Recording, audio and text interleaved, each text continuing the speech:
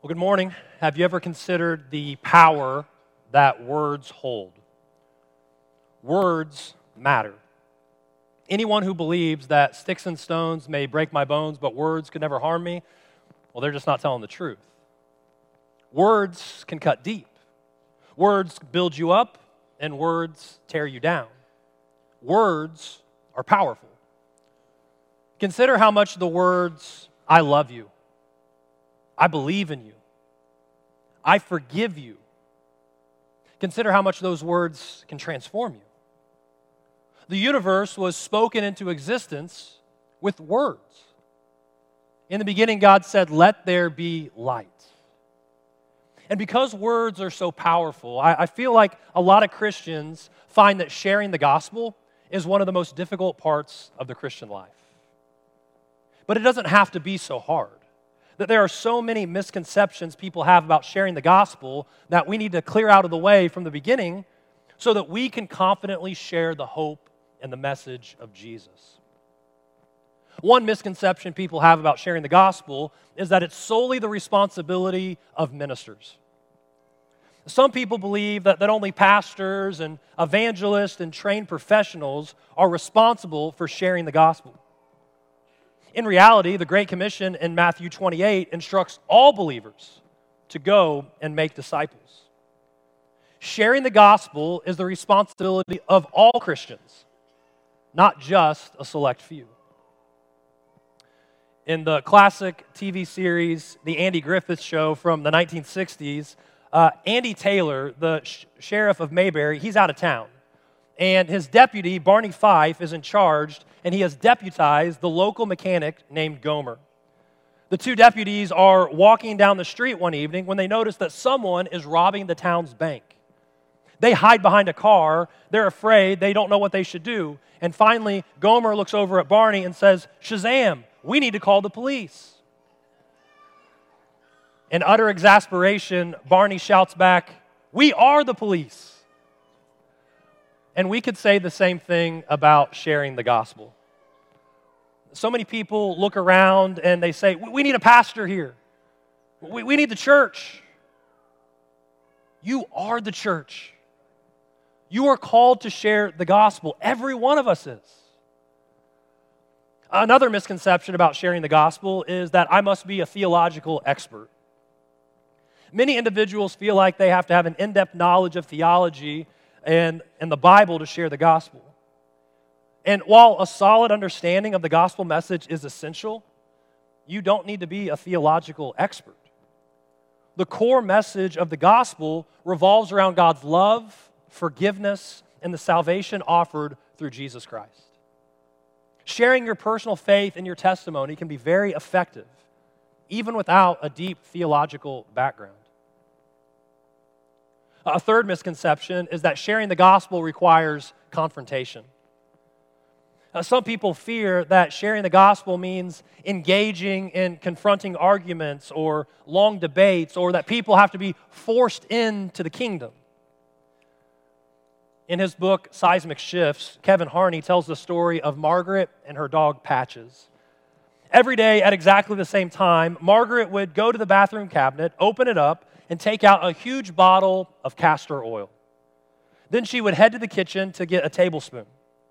At the sound of the drawer opening and the silverware rattling, Patches, her Yorkshire Terrier, would run and hide. Sometimes under the bed, at other times in the bathtub, or behind Margaret's recliner.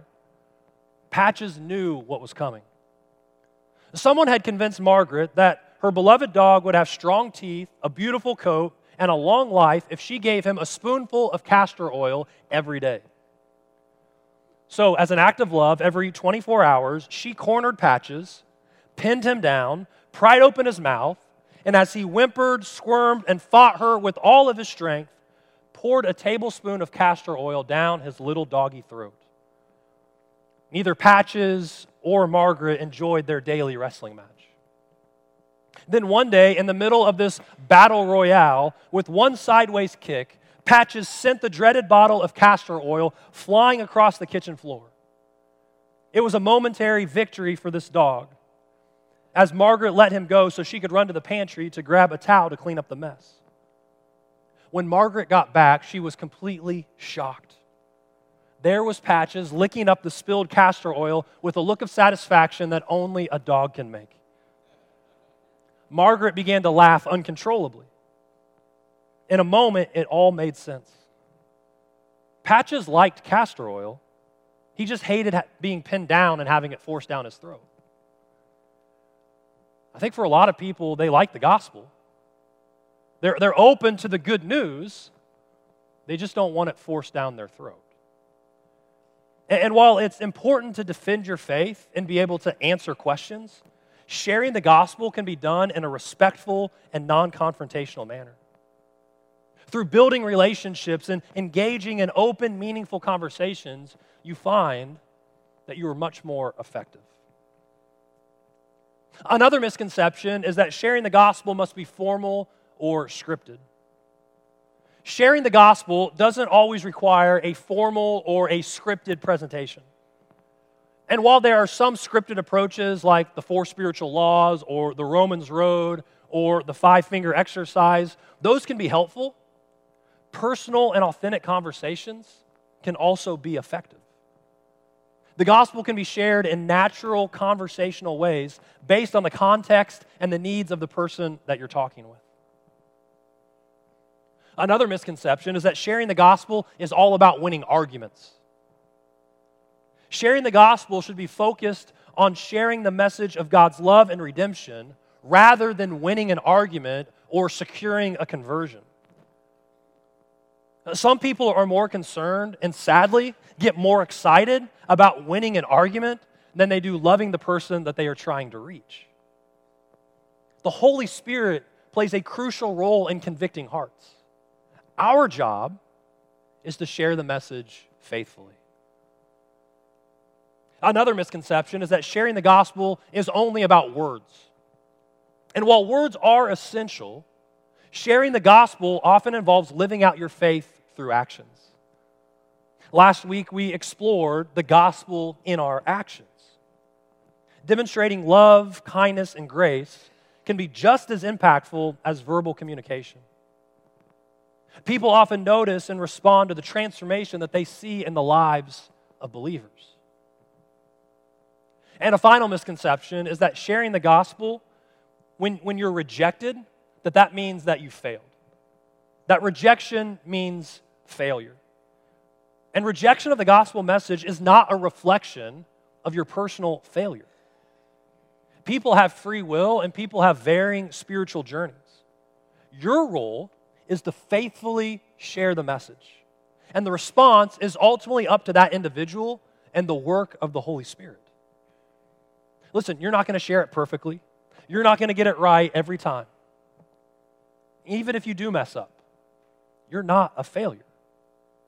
What I want you to understand is that God does His best work through broken vessels. God works best through broken vessels, fragile vessels like you and like me. In fact, the Apostle Paul says it this way in 2 Corinthians 4, verse 7. But we have this treasure in jars of clay to show that this all-surpassing power is from God and not us. We are just jars of clay. We are broken, fragile vessels, but we carry a treasure. We carry the message and the hope of Jesus. And God, in His infinite wisdom, chose to use us to carry His message because He knew that it would reveal His glory even more. And if you don't believe me, I just want you to consider who God used to spread the gospel most in Scripture. You remember Peter, one of Jesus' closest disciples, part of His inner three?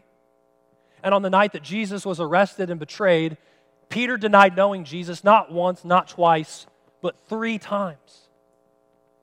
He failed Jesus at the most pivotal moment. And surely this would disqualify him from sharing the gospel, right? You would think that he'd be subjected to wearing a t-shirt that said reject across the front for the rest of his life. But you know what God did? God restored Peter. And He used Peter to present the very first gospel message on the day of Pentecost in front of thousands of people. And 3,000 people responded and were baptized on that day through Peter's preaching. And what about Paul? Paul hated Christians. He was a Jew, and he thought that Christians had made a mockery of the Jewish religion by claiming that Jesus was Israel's Messiah. In his zeal for Judaism, Paul persecuted Christians. When Stephen, the first Christian martyr, was being stoned to death, Paul was standing there giving approval to what was being done. One day, Paul was traveling to Damascus, and he was struck down by a blinding light. And why was he going to Damascus? To persecute Christians. But the risen Jesus appeared to him and told him that he would be sent to proclaim the gospel to Gentiles. And that is exactly what Paul did.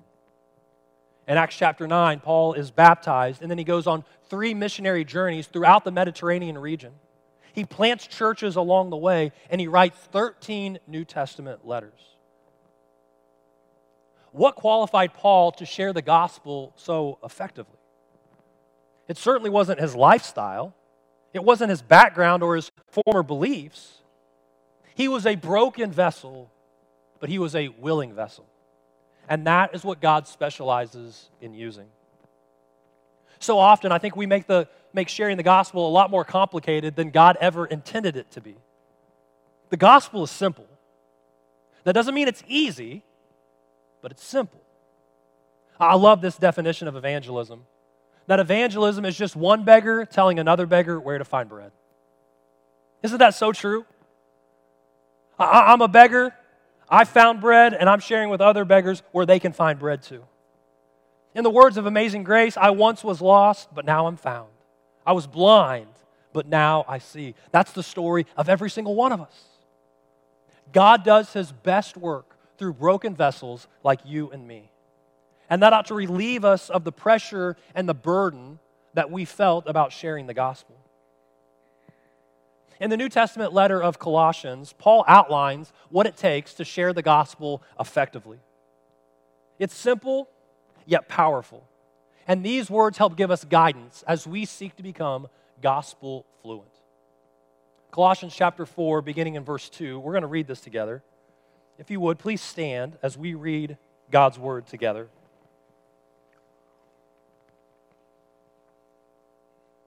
Devote yourselves to prayer, being watchful and thankful. And pray for us too, that God may open a door for our message, so that we may proclaim the mystery of Christ, for which I am in chains. Pray that I may proclaim it clearly as I should. Be wise in the way you act toward outsiders. Make the most of every opportunity. Let your conversation always be full of grace, seasoned with salt, so that you may know how to answer everyone. May God bless His word. You may be seated.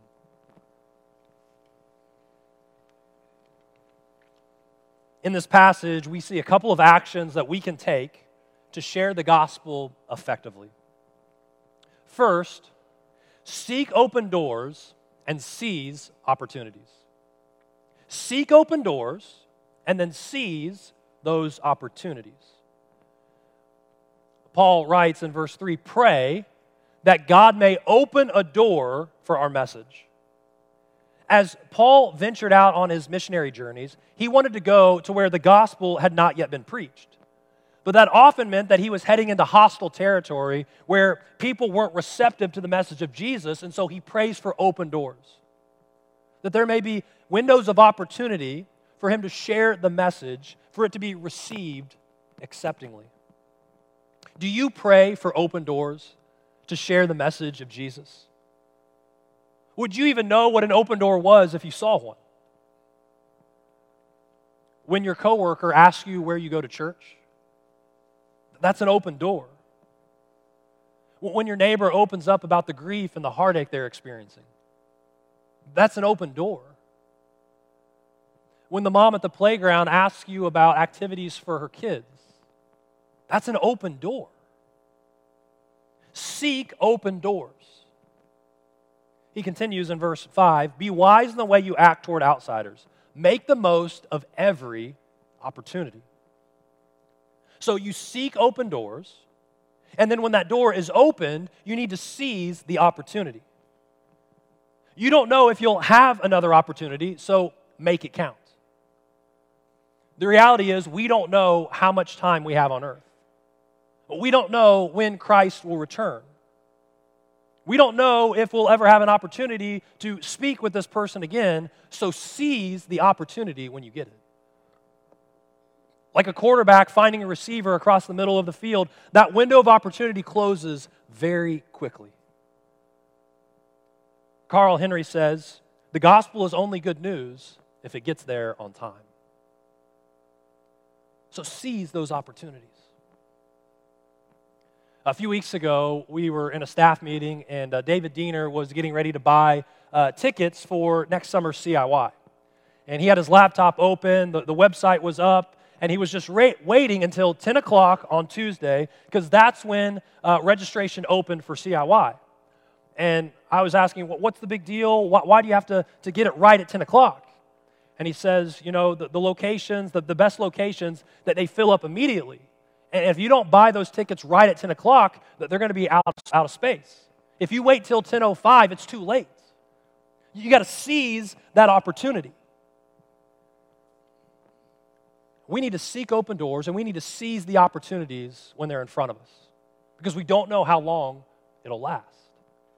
And then second, we need to speak clearly and graciously. Speak clearly and graciously. Paul writes in verse 4, pray that I may proclaim it clearly. Don't worry about speaking eloquently. Don't worry about speaking in 5-syllable theological words. You just need to speak clearly. Clarity is key. And remember, your job is not to save them. That's what Jesus does. You can't save them. Your job is not to win an argument. Your job is to simply share the message of the gospel so that they hear the message and can make a response. And that right there should lift a huge weight off of your shoulders. Even Paul himself acknowledged that only God could save. I think sometimes we don't speak the gospel clearly because we're afraid of offending people. And in our attempt to not offend people, we soften the gospel. We end up watering down the gospel in an attempt to make it more palatable, but all we end up doing is make it more confusing. For example, if you minimize sin, then that person will never realize that they need a Savior. If you're talking with this person and you're saying, man, you're so great and you're wonderful and you're amazing, and you're saying all these things, and you're saying, oh, by the way, you need a Savior, they're thinking, you've just told me how great I am. Why do I need a Savior? So don't worry about offending. Just speak the gospel clearly. Remember, Jesus is the one who saves, not you. And if they reject the message, they're not rejecting you, they're rejecting Jesus. And Paul realized this, which allowed him to share the gospel boldly, clearly, and graciously. In Romans 2, verse 4, Paul says it is God's kindness that leads you to repentance. In the context here of Colossians 4, the phrase full of grace, it means showing kindness and goodwill in your words. That phrase, seasoned with salt, it's a picture of adding flavor or wisdom to your words. Just as salt enhances the flavor of food, the idea is that your words should enhance the conversation so that it is beneficial to those who hear them. In this case, salt is a symbol of wisdom, discernment, and thoughtfulness in conversation. And then Paul ends by saying, so that you may know how to answer everyone. You need to be able to share the gospel personally. Don't pass it off as if it's someone else's responsibility. If you're a Christian, you have a story to tell. If someone were to ask you why the gospel is good news for you, what would you say? I know what I would say. For me as a teenager, I longed for approval. I tried my best in school to get perfect grades, to excel at anything that I could. I intentionally avoided activities that would expose my weaknesses. I wanted to project myself as having it all together, to be calm and cool and collected. But inside, this pressure to perform ate me alive. I was trying to live up to this unattainable standard. I was afraid of rejection. I was afraid of failure. And so for me, the best news I've ever heard is that there was a God who knew me better than I knew myself. That there was a God who saw my weaknesses that I tried to hide. He saw those weaknesses, and you know what? He didn't reject me because of those weaknesses. He accepted me. He saw me for who I really was, and He loved me still. In the gospel, I found good news because I saw that Jesus came to live the life that I tried to live but couldn't. He lived a perfect life. And through faith in Christ, I was justified. Christ's perfect record became mine, and His righteousness became my righteousness. And that's why the gospel is good news for me. Can you see that there is one gospel, but there are dozens of roads that lead to this one gospel? Hope leads to the gospel. Peace leads to the gospel. Forgiveness leads to the gospel. Fulfillment leads to the gospel. Contentment leads to the gospel. Like Paul, Peter reminded his readers of the need to speak the gospel graciously. He writes in 1 Peter 3, verses 15 and 16, "But in your hearts revere Christ as Lord. Always be prepared to give an answer to everyone who asks you for the reason for the hope that you have. But do this with gentleness and respect, keeping a clear conscience so that those who speak maliciously against your good behavior in Christ may be ashamed of their slander." I want you right now to think and consider about how the gospel is good news for you. You need to be able to identify what that is. That's your story. And now, I want you to think about your one. Who's your one? Who's that person in your life that you care about and you love deeply that doesn't know Christ as their Lord and Savior?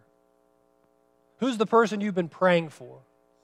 That coworker, that family member, that friend, that neighbor that you desperately want to see come into a relationship with Jesus. And as you know them, and as you listen to them, and as you learn from them, how is the gospel good news for them? What in their life would make the gospel good news? To the person who is struggling with addiction, the gospel is good news because it brings freedom. To the person who is a perfectionist and is so hard on themselves when they make mistakes, the gospel is good news because it gives grace. To the person who is seeking purpose and sex and relationships and career and money, the gospel is good news because it fully satisfies. To the person who's made a mess of their life and feels haunted by their past, the gospel is good news because it brings complete forgiveness. To the person who's experienced deep hurt and unmistakable tragedy, the gospel is good news because ultimately evil will be punished and all wrongs will be made right. And to the person who has struggled with health problem after health problem, the gospel is good news because it declares that one day there will be no more sickness and no more pain. And so as we seek to effectively share the gospel, we seek open doors, we seize opportunities, then we speak the gospel clearly and graciously. And as we do this, there are a couple of methods, a couple of strategies that we can use. The first is the come and see method. Come and see. In John chapter 1, verses 43 through 46, Philip invites Nathanael to come and see Jesus for himself. Philip's invitation highlights the come and see method by encouraging personal exploration and direct experience. We read in verse 45, Philip found Nathanael and told him, "We have found the one Moses wrote about in the law, and about whom the prophets also wrote, Jesus of Nazareth, the son of Joseph." Nazareth? Can anything good come from there? Nathanael asked. "Come and see," Philip said. And then in John chapter 4, you have the encounter of Jesus with the Samaritan woman at the well. There's this radical, life-transforming conversation, and then this woman goes back to her town, and she tells all the people there, come and see him for yourself. Her testimony and her invitation led many in our community to experience Jesus for themselves and to believe in him. So one way that we can share the gospel is by telling people, hey, come and see Jesus for yourself. A second method is to go and tell. To go and tell. We see this very clearly in the Great Commission in Matthew 28. The Great Commission is a foundational biblical passage for the go and tell method. In this passage, Jesus instructs his disciples to go and make disciples of all nations. This command emphasizes the proactive and intentional spreading of the gospel message. He says, go, therefore, and make disciples of all nations, baptizing them in the name of the Father and of the Son and of the Holy Spirit, and teaching them to obey everything that I have commanded you. In Mark's gospel, we see a similar directive from Jesus. Mark 16, verse 15, Jesus encourages believers to go into all the world and proclaim the gospel to the whole creation. This verse underscores the active and the outward-focused nature of evangelism. Acts chapter 1, verse 8.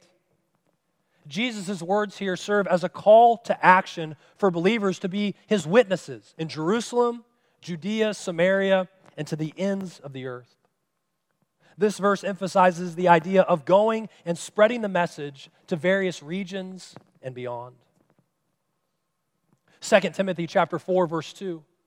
Paul encourages Timothy to preach the word, to be ready in season and out of season. This verse underscores the active role of proclaiming the gospel and sharing it with others. Church, we need both. It's not either or, it is both and. We need to invite people to come and see, and we need to go and tell. There are a lot of churches that are only all about come and see. And we call these attractional churches. And the problem with being one-dimensional and being only attractional is that people in the church think that their only task is to get people to come here. And they think, I don't have to live on mission. I don't have to follow the Great Commission. You know, that's the staff's job. That's the elder's job. And then you have other churches that pride themselves on being on mission. They're all about go and tell. And we call these missional churches. And missional churches do a great job at equipping people to go out on mission. But if you go and tell without inviting people to be a part of the church, then they'll never experience Christian community. They'll never see the beauty of the church coming together and worshiping God together. Come and see and go and tell work hand in hand. They work in conjunction, not in competition. As you go and tell, you invite people to come and see. And here's why this matters so much. How will they hear if you don't go tell? Paul wrote in Romans 10, verses 13 through 15, "For everyone who calls on the name of the Lord will be saved. How then can they call on the one whom they have not believed in? And how can they believe in the one whom they have not heard? And how can they hear without someone preaching to them? And how can anyone preach unless they are sent? As it is written, how beautiful are the feet of those who bring good news." Church, the gospel is good news. It is a kaleidoscope of good news. And each facet of the gospel has Jesus at its core. So make sure that you can identify how the gospel is good news for you. And once you've identified that, pray for open doors. Seize those opportunities when they come. And then when you speak, speak clearly and graciously. Go and tell what Jesus has done and invite them to come and see for themselves. You know, so far this year at Bachelor Creek, 32 people have responded to the good news of the gospel. 32 people have responded to God's love for us in Christ by accepting Jesus as their Lord and Savior and being baptized into his name. And God is not done yet. God is still saving lives. God is still changing hearts. It is our responsibility to go and tell and invite people to come and see. Would you pray with me? Father, we thank you for your radical love. God, we thank you that you have given us this message in jars of clay. God, there's nothing special about us. There's nothing that would draw people to ourselves, but it's your message. It's the good news of the gospel.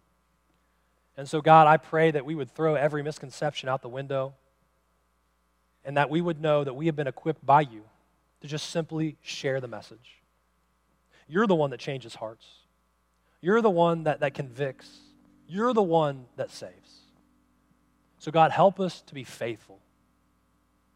Help us to speak clearly, to speak graciously, the words of life into the stuff of people's lives.